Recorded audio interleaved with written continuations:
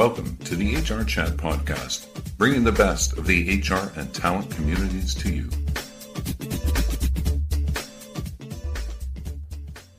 Welcome to another episode of the HR Chat Show. I'm your host today, Bill Banham, and in this episode, we're going to hear from Dr. Sue Hayward, Director HR Practice and Head People Officer at Business Sherpa Group, a management consulting company serving small and medium-sized businesses across Canada in the areas of HR, managed recruitment, bookkeeping, and complementary executive solutions such as executive search and governance.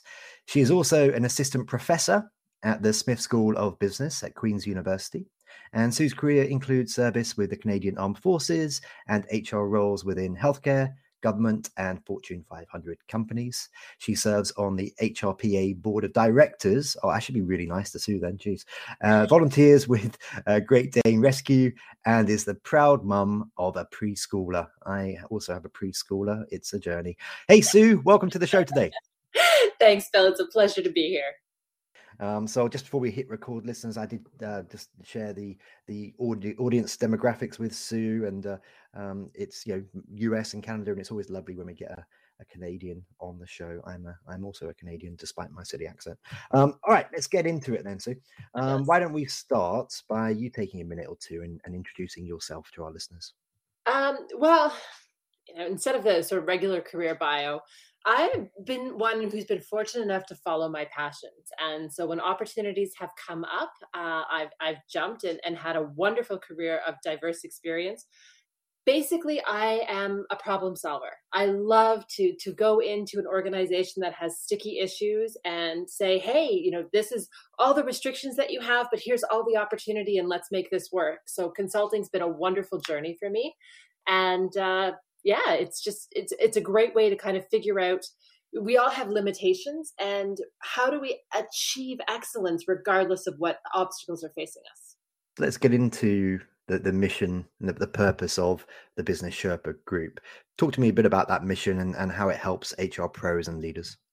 Absolutely. It's a really excellent business model where we help small, medium enterprise achieve peak performance through providing people and technology and business management solutions. So what that means is we have an entire roster of brilliant experts from finance to managed recruitment to HR who can go in with a small business and say, you need a little bit of this, a little bit of that, and here's how to get you structured in a way where you have access to those experts as needed versus trying to say you need to hire a suite of experts, which of course they can't afford. So it's really allowing them a model where they're able to tap into that expertise, both technology and human experts, that we can automate all of the processes that none of us want to spend our time on and really focus on those meaty things that will help that business be successful.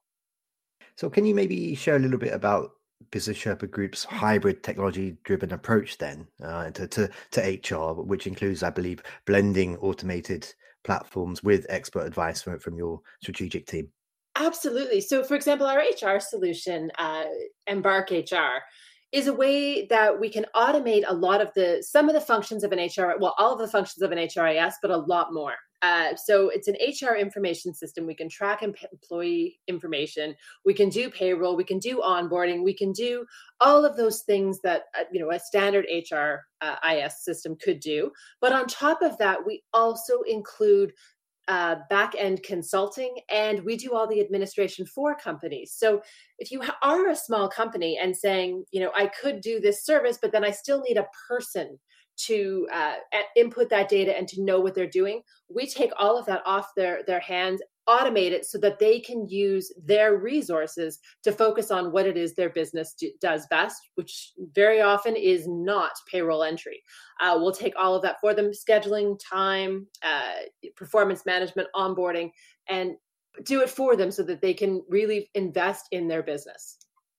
And your team's goal, Sue, is to help small and medium-sized enterprises have access to that same level of expertise and support that normally only large organizations can afford. And good for you. As an owner of a very small business, I can appreciate that. Tell me about how your tap-on, tap-off model enables that. Yeah, well, we recognize that particularly in Canada, small, medium enterprises are actually what drive our economy. We want to help entrepreneurs achieve their goals, whether it's to be a 5-person company and stay that size, or if it's to grow. We help them you uh, manage storms such as the pandemic. What's the best way through it? What's the long-term strategy that they need?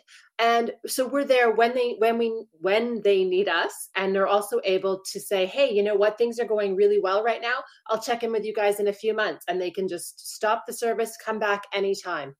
It's a really great model that they're able to access the help when they need it, when they want to talk through something, when they need a strategic plan. And then when they're able to operate on their own without that expertise, they can pause, come back again when they need us. So would you say that one of the biggest challenges facing HR pros in smaller organizations is just lack of access to tools that the bigger guys get to use as a general rule? And I guess as part of that, maybe lack of education that there are tools, there are systems, that there are people like you out there that can work with them and help them achieve at the same levels as the big guys. Absolutely. I mean, one of the big advantages of being a large company is that you would have an HR department. It's not just one person. There's many minds that can talk through problems, look at all sorts of options, bring their own expertise and experiences together.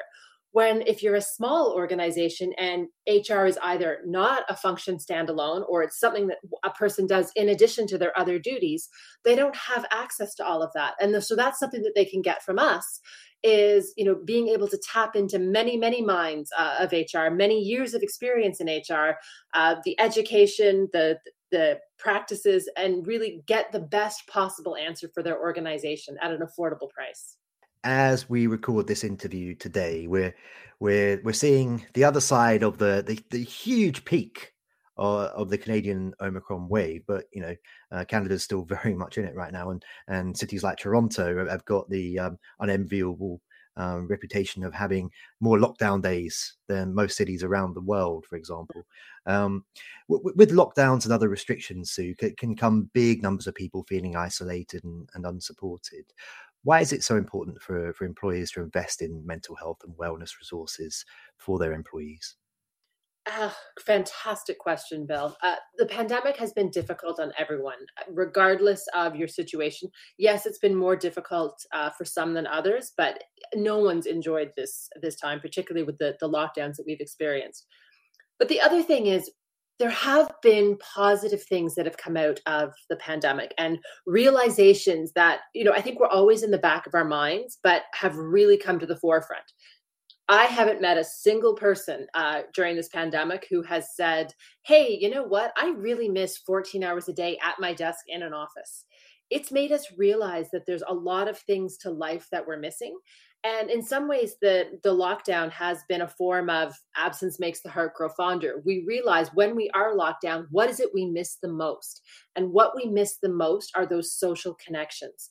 And so that's really where employers need to recognize, if I want to have happy, engaged employees, I need to allow them to meet all of their needs in that social setting, both in the workplace and outside of the workplace. How can I structure the work to maximize employees' efficiencies at the workplace while also making sure that they have the time to do the things that make them feel fulfilled as a person?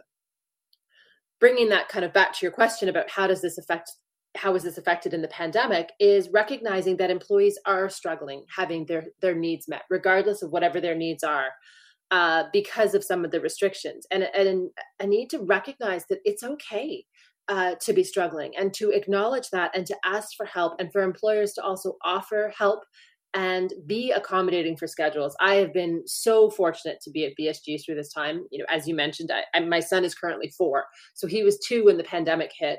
I've had many lapses of where there's been no childcare, sporadic childcare. He has attended many meetings. He's attended more university classes than most preschoolers. And it hasn't been easy, but I've been so fortunate and so privileged to have an employer that recognizes the lack of choice available to people right now, and how people are struggling with the pandemic, and allowing me that ability to make it work, to be accommodating, to flex my work hours, to, understand that there's like my son will always come first, and allowing me an environment that allows me to be a mom, but also be a really successful employee and leader in the organization. And so that's something we really strive to pass on to other organizations, to recognize there's actually a financial benefit to organizations to creating these types of environments. You can do a lot more with resources who feel respected and engaged than you can with resources who are tied to their desk at a specific schedule. So changing people's mindsets, recognizing that people have diverse needs, that employers can play a role in meeting those needs, and that it actually is best for employee mental health and wellness, as well as the bottom line for businesses. What have been some of the biggest challenges that your clients have faced since the start of the pandemic then, in terms of retaining their talent, or maybe having to cut staff numbers to keep afloat during the toughest months, which hopefully we're through now? Can you maybe share any use cases or any shout outs as part of that? Absolutely. I mean, yes, particularly organizations. We do support organizations in retail and food services, and they have really, really struggled. Nothing to do with bad management, nothing to do with lack of planning. None of us saw this pandemic coming, and then all of a sudden we're locked down. You can't have a sit-down meal. You can't open. There were times when we couldn't have retail open the way we wanted. Kudos to those organizations that were able to adapt and find a way to at least keep the business afloat, because it was incredibly difficult. And all of those who really had those difficult open conversations with employees of, let's see if we can find a way. There were organizations that did find a way to pay their employees a portion, through things like job sharing and taking advantage of some of the government subsidies that were out there. And those who couldn't also had wonderful ways of connecting with employees to say, look, I can't afford to pay you, but I'm going to keep your benefits going while you're off. So you have access to mental health support. I'm going to keep in touch and tell you about when we can come back. I think employees understand that this is a difficult time for employers, but there's still an expectation that employers will, have that sense of corporate responsibility to, care for employees and provide a positive environment for employees. And I think that in the future, we will see that the investment that companies made during the pandemic to care for their employees and, to keep their employees as, fully compensated and employed as possible will really yield huge benefits in terms of, dedication, branding, recruitment, all of those things. Employees talk, and really have a sense of which employers have stepped up during the pandemics and perhaps which employers have not done as much. And I think that will really hurt those in the long run that haven't done what they could for their employees. Yep, I agree. And without sounding a bit too hard line on it, Sue, that they've had plenty of time now to get it right, to demonstrate their humility and to be authentic with their employees. And if they're still getting it wrong in Q1 of 2022, then there's something perhaps more systemic with their company culture, their whole mission. But who am I to judge? I'm just a pundit. I'm just a commentator. Oh, I think you've raised a brilliant point, Bill. And you're right. What happened in March 2020 was a knee-jerk reaction. None of us had a choice. None of us were prepared for what happened when the pandemic first hit. Companies did their best without information. There was trial and error. All of that is understandable. And I think all of that, nobody's holding them accountable for, hey, you should have handled March 2020 better. But you're absolutely right. Now, as we're coming close to March 2022, there's fully an expectation of you should have known it was going to be like this. And there's a lot of things you could have done in the last 2 years. Okay, so let's talk a bit about compensation and benefits. Traditional incentives, Sue, and rewards, of course, they're just not enough for many employees today, and that's part of this process that we've all seen over the last 2 years. What's working to attract and retain top talent during this great resignation, this big shift, whatever you want to call it, and maybe you can explain why. Sure. So, some of it we've already touched on, that the pandemic made people realize, what is it that I truly value in life and value about my work? Again, nobody's that I've come across has been sitting there saying, I really want 14 hours a day back in the office. They like this flexibility. It's not that employees don't want to work hard. It's not that employees don't want to put in a full week of work. But the ability to flex your schedule, have, hours that are not traditional office hours have really been beneficial for a lot of people. Again, I'm not saying that we have to force people to work odd hours, but giving people the flexibility to set their schedule. If you're someone who likes to work first thing in the morning, why shouldn't your workday be able to start 6, 7 a.m.? If you're someone who prefers to work in the evening, why shouldn't you be able to, do that work that's independent? It's really about doing this assessment of what work do we need to collaborate on and come together for, and what work is best done independently and should be done on somebody else's schedule. The scheduling for most organizations, again, obviously, if you're retail or food service, you don't have this luxury. But for those organizations that do have choice, really only focus on those core collaboration activities that have to be, in a sense, at a synchronous timing where everyone's online at the same time. Things that people can do independently, they should be free to do that at their own pace and their own, circadian rhythm when they're most efficient.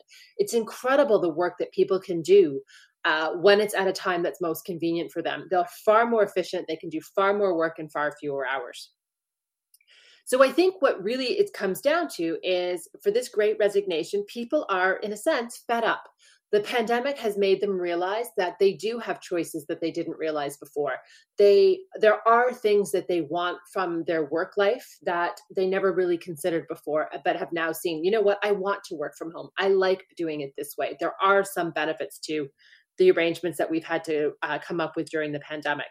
So really, it comes down to employers can then, in order to be competitive, they have to compete on salary or they have to compete on culture. Now, obviously, there's a little bit of both. Even if you have a fantastic culture, you're still going to need to pay a fair wage. But if you don't have that fantastic culture, you're going to be having to lead the market in compensation. And particularly for small organizations, that's not going to be affordable. Okay, I just want to pick up on one thing that you mentioned there, and that's the flexibility of hours that you encourage. I've heard that many times before on this show that's now very important to people. I mean, I've been lucky to work for myself for a number of years where I do have that flexibility. But my personal experience, Sue, is sometimes I don't switch off, unfortunately, and I don't compartmentalize my life in a good enough fashion. I mean, that's changed a little bit for me since I become a dad, okay, because your priorities change, of course.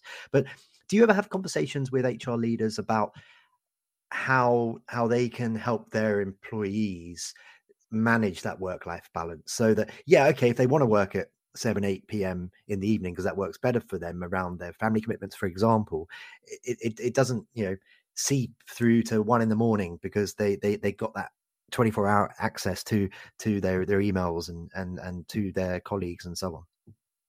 Oh, fantastic question. And I think two things that you've highlighted that are so important. One, it's a journey. It's something we all have to be conscious of every day, is that need to, have that balance and to manage our hours and manage our, just self-care.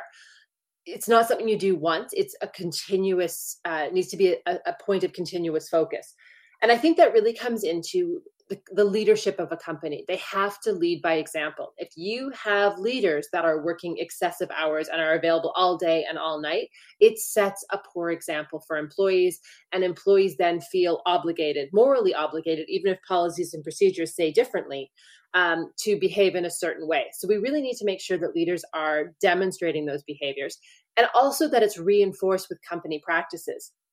If you're asking employees to track their time in terms of saying, well, I worked an hour this morning and then, I went and got my hair done and I went out for lunch, but I made up all this time after work, and showing to the minute that even though they took time in the day, they made it up at night, you're actually reinforcing a lack of flexibility. Employers should be focusing on what is it your employees are achieving, as opposed to at what time of the day did they do that work. So if you've set goals and objectives for your employees, that's what it is you should be monitoring. Have you done the expected level of work this week? It doesn't matter when you've done it. Really getting away from that. If I call you in the day, you need to be available. No, it's about, if I need to speak to you in the day, I'm going to send you a message and say, hey, do you have any time to speak today? Because you may not. And recognizing that It's about really focusing on the outputs of the organization. And that flexibility goes both ways. That also means managers need to be flexible of, my employees may have a different work schedule than me. So we're going to need to coordinate when we meet, not have it as an expectation of a rapid response. So really shifting from, I expect an email. We all got to a point that we expected rapid response with texts and emails. And hey, I sent somebody a text and they haven't got back to me in 2 hours. What's going on? We need to really change that mindset to, no, it's part of this balance and focusing on outputs is giving people that space. And having a process to escalate. I've seen companies that use, if something's urgent, they put 911 in the title of the text or the email, or sometimes they'll use Teams or, email or Skype if it's not urgent, and then text on a cell phone if it is urgent. Coming up with a rhythm of, how do you tell somebody that something's urgent and you do need them in shorter order, and also using that judiciously. And how do you just come up with a rhythm of, we need to communicate, but some of that communication is going to be delayed. And that's actually healthier, both from a mental health and wellness perspective, as well as from a company productivity perspective. I'm very sad to tell you this, Sue, because I'm enjoying this chat, and there are several other questions I'd love to go into with you today about, for example, gaming the system, and what happens if you hire people to do parts of your job if you're working remotely and you can't be monitored for that. But we haven't got time. We haven't got time, I'm afraid. So to wrap up for today, how can folk connect with you personally? So maybe through LinkedIn, maybe you're on Twitter, maybe you want to share your email address, and how, of course, can they learn more about all the cool things happening over at Business Sherpa Group? Absolutely. So easiest one is our website, which is businesssherpagroup.com. We are on LinkedIn, social media, as am I. Sue Haywood, love to connect to folks and really help them come up with the solutions that will best make them and their organizations successful. Wonderful. Well, that just leads me to say for today, and I do feel like this won't be the last time you and I chat, but for today, Sue, thank you very much for being my guest on this episode of the HR Chat Show. It's my pleasure, Bill. Thanks so much for inviting me. And listeners, as always, until next time, happy working. Thank you for listening to the HR Chat Podcast, brought to you by the HR Gazette.